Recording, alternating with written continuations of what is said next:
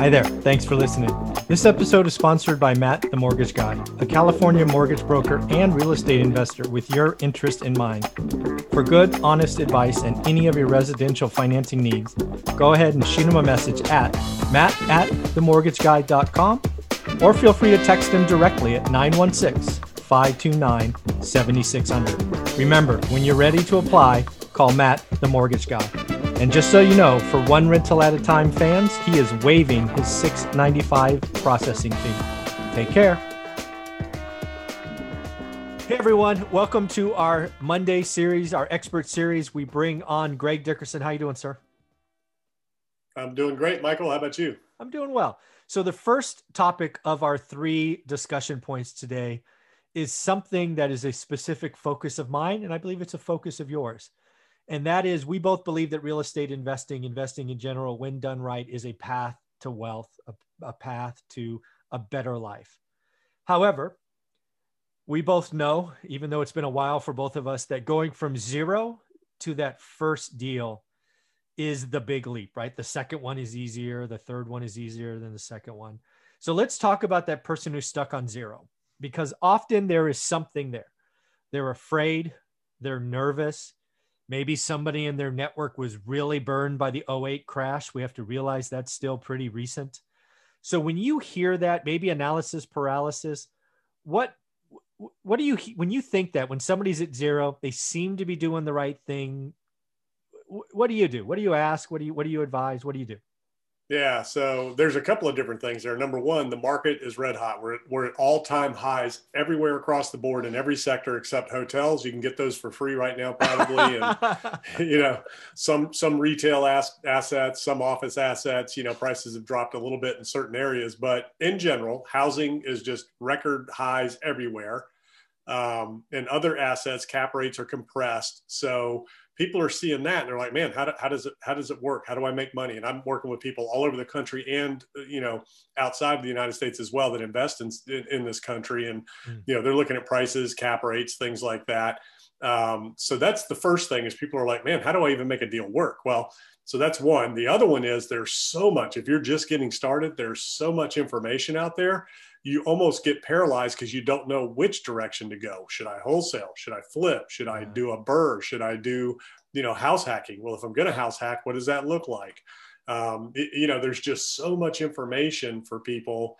And a lot of it depends on where you are in your financial journey. Now, investing to create wealth, so that's a relative thing. If you make a ton of money, you don't have to invest. You can just put your money under a mattress. And if you're making enough income, depending on your lifestyle and what your needs are, wealth can be whatever that is to you. Mm-hmm. You don't have to invest. And that's where I think a lot of people get hung up too. I hear that a lot.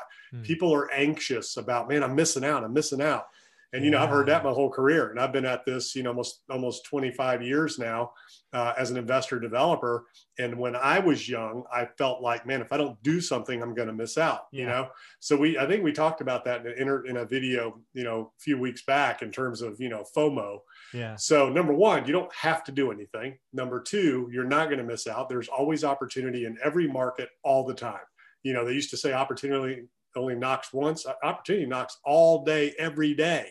All day, every day, in every market, everywhere in the world, right? There's opportunities. You just got to know how to, number one, maximize those opportunities. Number two, act on it. Number three, have multiple exit strategies. And number four, how to structure the deal so that it works.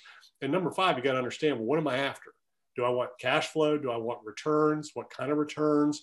So those are the types of things you have to think about. So analysis paralysis gets a lot of people. So my advice is based on where you're at, what your level is, if you haven't done anything and you want to get involved, do something small that you're comfortable with that isn't going to wipe you out if you make a mistake. That's number one. So if you just think in those terms, start with a small single family rental, start with a small flip that's just not expensive that, if you've missed something, it's not going to bankrupt you. If you're going from single family to commercial, multifamily, something like that, same thing, start smaller. So that, that if you make a mistake, it's not going to take you out. You can weather that storm. You need to accurately calculate the risk and understand the risk and make sure that you can absorb that if it happens? What's the worst case scenario? And then there's great mentors, coaches, advisors out there like you with your one rental at a time program, the stuff I do, other people out there doing stuff. So you can study, you can educate yourself, but at some point you got to take action. You got to get out there and just do it. And a lot of people are afraid, what if I mess up? So what? You mess up, you mess up. Yeah. Just minimize, understand what that cost of a mistake is going to be if you miss the market completely, and, be able to understand that and absorb it. And if you have multiple exit strategies, you should be okay. Yeah. I love how you broke that down. And folks, I don't know if you know this, but we don't script any of these discussions. We just throw a topic out and we go. Hopefully that's true. I mean, hopefully you figure that out if you watch these playlists. And again, Greg has a very long playlist with hours of materials there. So check out the playlist. It's scripted. I probably couldn't even repeat that the way I just, Yeah, it's like you get in these conversations and stuff just comes up. Yeah, it's cool. So a couple of things hit me there that I want to echo and I feel is exactly correct. First, you got to pick your lane, right? Real estate investing is tremendous because it provides options and flexibilities that really allow you to look at your life, where you are in your journey, and go that direction. Maybe you're a 20-year-old who's chosen not to go to college or dropped out of college. Well, for most of you, that means you have time, but limited financial resources. So go bird dog, go work for a developer, go use your time, which is plentiful, to build skill that you'll be able to leverage forever. Maybe you're a 40-year-old employee, W-2, and you have no time, but you have the ability to live on less and save. So the one rental at a time journey may be interesting to you, right? Maybe you have the appetite, like your journey started with Greg, with a truck and a toolbox, and you want to build businesses. Well, if you do, go do that, right? It's tremendous. But where the failure is, and you're right, I see it all the time. People are going 50 directions an inch at a time, and you can't get it. And there's so many different types, so many different strategies. That's the problem. So for most people, just like you just said, figure out. So there's a couple of things here in terms of where to start and how to start. So number one, start local. Start with a market you're familiar with, and look at what's available to you there, and then figure out what interests you there. Some people, houses are going to interest you. Some, it might be industrial. Others, it might be mobile home parks. It could be office, retail, could be triple net, could be land lease, whatever it is, whatever speaks to you, there's a reason that is speaking to you. Yeah. So dig into it, understand it. Now, here's the thing. If you're going to be broad in the type of asset you're investing in, then, you can be more local in your geography. You can be in a smaller area. So I'm regional. My whole career, I've been from North Carolina to East Coast up into the DC area. So pretty much regional as where I've stayed, because I'm agnostic, asset class agnostic, asset type agnostic. So I'll do anything that makes sense because I like to do different things. So, when you're that way, you can be very narrow in your geography. Now, if you want to be single asset focused outside of residential, and even residential in your area, it might be limited, but let's say you want to do apartment buildings, 200 to 400 units, class B and C, value add. Well, then you got to broaden your geography, because wherever you're at, there's probably only so many of them unless you're just in a huge metro. So then you can go nationwide, with those types of properties and classes of property. So the more focused you are on your type, the more broad your geography needs to be. The more narrow you are, the more broad, the more diverse you are in your asset type, the broader you can be in your geography. So for the millennial, for the young 20-year-old, 18-year-old, 20-year-old, you're in college, you're just starting out, whatever, learn creative financing. If you don't have money, if you don't have cash to invest, and you can't qualify for loans because you don't make enough money, learn creative financing. You can get into properties with no money down. You can get into properties on subject to, lease options, rent to own. There's a lot of different ways that you can do that. So study those terms, understand that. If you can borrow money and you've got enough to put down on something, start small and build it. I can tell you there's 2 or 3 developers, a couple of them are billionaires, that started in college with one duplex. They lived in one side, rented the other, and then they just started buying, and they raised capital from other investors, and they grew from there. So there's story after story of people that started out just like that and built empires. Sam Zell is one of them, one of the most prolific investor developers out there. That's how he started. He started in college with one property as a young man. So, he's been at it for 50 years or however long. Warren Buffett, what did he start with? $500 or something, or whatever it was, So again, 60 years he's been at it. So the other problem is everybody wants it now.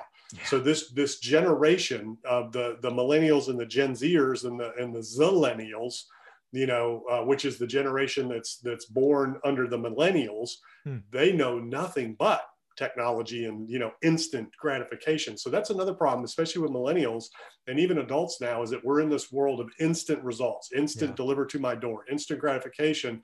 So we're not patient, and people look at me and they look at you and they're like, man, I want to be where you're at. Well, dude, I started, I went in the Navy right out of high school. I started, my career as a employee in 1985. I went to boot camp, then I went in the Navy and I studied retail in the Navy.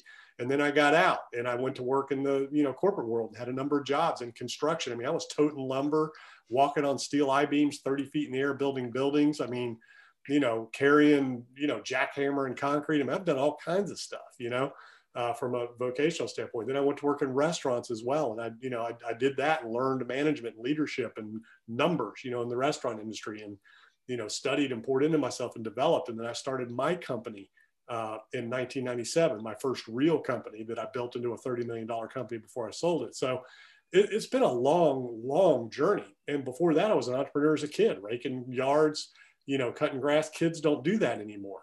I mean, I was out at, 10, 11, 8, 9, 10, 11 years old, knocking on doors. I'd wash cars. I would cut grass. I would rake leaves. I would clean your house. I didn't care. Yeah. I just, hey, my name is Greg. I need some money. I'm getting ready to test for the next belt in karate, and my dad won't pay for it. He said, I got to go make money, Yeah. That's awesome.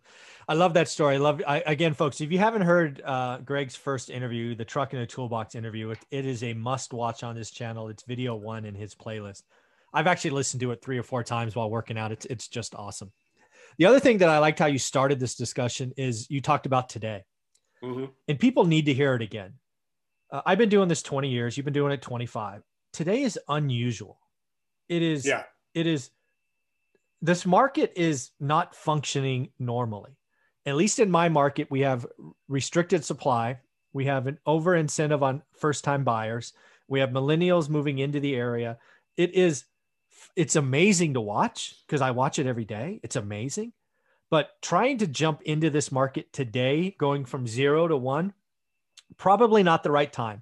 It is absolutely the right time to learn your market because it has never been this vibrant, this moving, daily changes. But you should be doing the work now. You should write offers that I call good or great, right? Only those, don't do average. But you got to get ready for 2021. This market cannot be this dysfunctional much longer because otherwise prices will just explode. If markets stay below 1 month inventory for much longer, the prices will jump another 50 grand, right? Because it will work itself out. Supply will come. The price increases aren't at scale. So there is pushback. So people are pushing back at certain levels with prices. I mean, there are properties sitting on the market that aren't selling because they're just overpriced. Yeah. So again, residential real estate and commercial, it's a function of cash flow. It's a function of the payment. And, we've talked about the analogy between vehicles and houses. People are buying payments. That's why there's so much demand right now, because interest rates are so low. It just makes sense. It makes more sense to own than it does to rent, or as much when you factor in all the other costs, because the interest rates are so cheap. So that's really what's driving the pony. Commercial, it's the same thing. You can get interest-only rates very cheap for like multifamily and all these other different types of properties right now. So it's bringing demand to the market. So this is a very short-term, short-lived thing. I mean, interest rates will probably stay low for a while, but in terms of, people's ability to borrow, so that's the other thing. You have to qualify, you got to put money down. So you can't, just everybody and anybody get a loan. And, speaking of cars, I don't know if you've noticed, but I saw something the other day that one of the dealers or manufacturers is offering 84 months. Oh my gosh. I did not zero see interest that. now. Wow. 7 years, 0 interest. It used to be 5 or 6. Now it's 7. So why are they doing that? So they can jack the price of a car up, because you don't care if it costs 100 grand. If you can pay for it over 10 years, what the heck? Your payment's the same as when it cost 50 and it was only 4 years. So that's kind of what's happening there. Now there's a lot of forecasting out there about FHA, or Freddie and Fannie, privatizing and, doing all that kind of stuff. Going back into the private sector as opposed to public sectors, and, what are the effects of that? How's that going to affect pricing and things like that? There's a couple of people, Danielle D. Martino Booth, she's worried about loan origination, and she thinks that there's that they're a bit lackadaisical. I don't see that. People still have to qualify. I don't see, the no doc, no verification stuff back in, 0809 that we saw. And, that's where people were paying anything and prices were not coming down. Right now, we see prices holding. We see demand drop a little bit here and there, so it's not out of control yet. Yeah. The last thing I want to talk about in this subject is I actually sent two charts out to my audience, right? If you're a subscriber of my channel, I think on Saturday, I sent a note with two charts on it, and they're exactly what you're talking about. It's price to income and payment to income. A lot of YouTube entertainers out there are talking about price to income, and they're pointing at the charts and saying, hey, look at that top and look at that '08 top. And they're saying, see, they're the same. We're going to have a problem. And these individuals have been doing this 5 years, don't understand, because just like you talked about the vehicle, most people don't buy a house on the price. They go down their mortgage statement and look at the payment. So chart number 2 is payment to income. And when I bought my first house in 1990, that's when I bought my first house. That's exactly what we did. We sat down with the lender. We put all of our bills literally on a piece of paper because there was no computer back then to type it in. So we had our net income, not gross, net. How much were you taking home? Yeah, my wife was a teacher making 20 grand a year. I was making like 10, 15 bucks an hour in construction, doing whatever I could do. And, my little side gigs, and we put our income down, we put all of our expenses down. And then there was that ratio of what you had left to what you could afford in a payment. And that's how we bought our first house. It was how much we could pay every single month. Yeah. And, back then the philosophy was buy as much house as you could, because that's the best investment you can make, and yada, yada, yada. And, those days are long gone unless you're, buying at discounts. But and the second chart, why it's interesting and why all these YouTube entertainers are wrong, and you just need to stop listening to them, is given the interest rates today and the price point today, we are not even to the historical average, which is 29.2%, right? They consider somebody debt burdened at 35%, and the historical average is 29.2. We are just below 29.2. So basically 3 to 1 is what it used to be. Yeah. So we are not even there. So when people want to tell you that a crash is imminent because the price points are the same, they're either wrong or stupid. I'll let you pick which one, because it's the payment. Right? It's the payment that matters. And yes, if interest rates rose, that would affect the payment and we could have a problem. But today, we don't have a problem. Yeah. So here's the real question. And this is what we don't know yet. So the real question is, and what a lot of them are looking at is, okay, what happens when rates rise? House values come down, because again, as rates go up, prices come down. As rates go down, prices go up. That's just how the mortgage industry, housing, that's how it works. So let's say rates double. For some reason, we come roaring back at the end of next year, and the economy is just firing on all cylinders and everybody's back open and rates are going up because we've got inflation. Okay. So then what does that do to housing prices? Arguably, they should come down. How much do they come down? They're going to come down relative to rates. So look at where we came from. Rates have dropped, 2% basically from where they were pre-pandemic and pre-boom. If it goes back up, then, values will drop 20%. So that's what you can possibly foresee in a housing market situation. The real question is, if you bought a house and you locked in at 30 years at 2.25% or 2.5% or 2.75%, or even 3%, and you lost 20% value and you have to live somewhere, are you going to give up, walk away, dump that house? Not a chance. No. Right. Because what's your option? Well, now, you're going to get a loan for twice as much. You're going to get less house. So, it just doesn't make any sense. That's the beauty that's the beauty of residential real estate, is that 30 years fixed. It doesn't have anything to do with valuation. And it's why commercial will be in trouble, because it does have an impact when they reevaluate assets.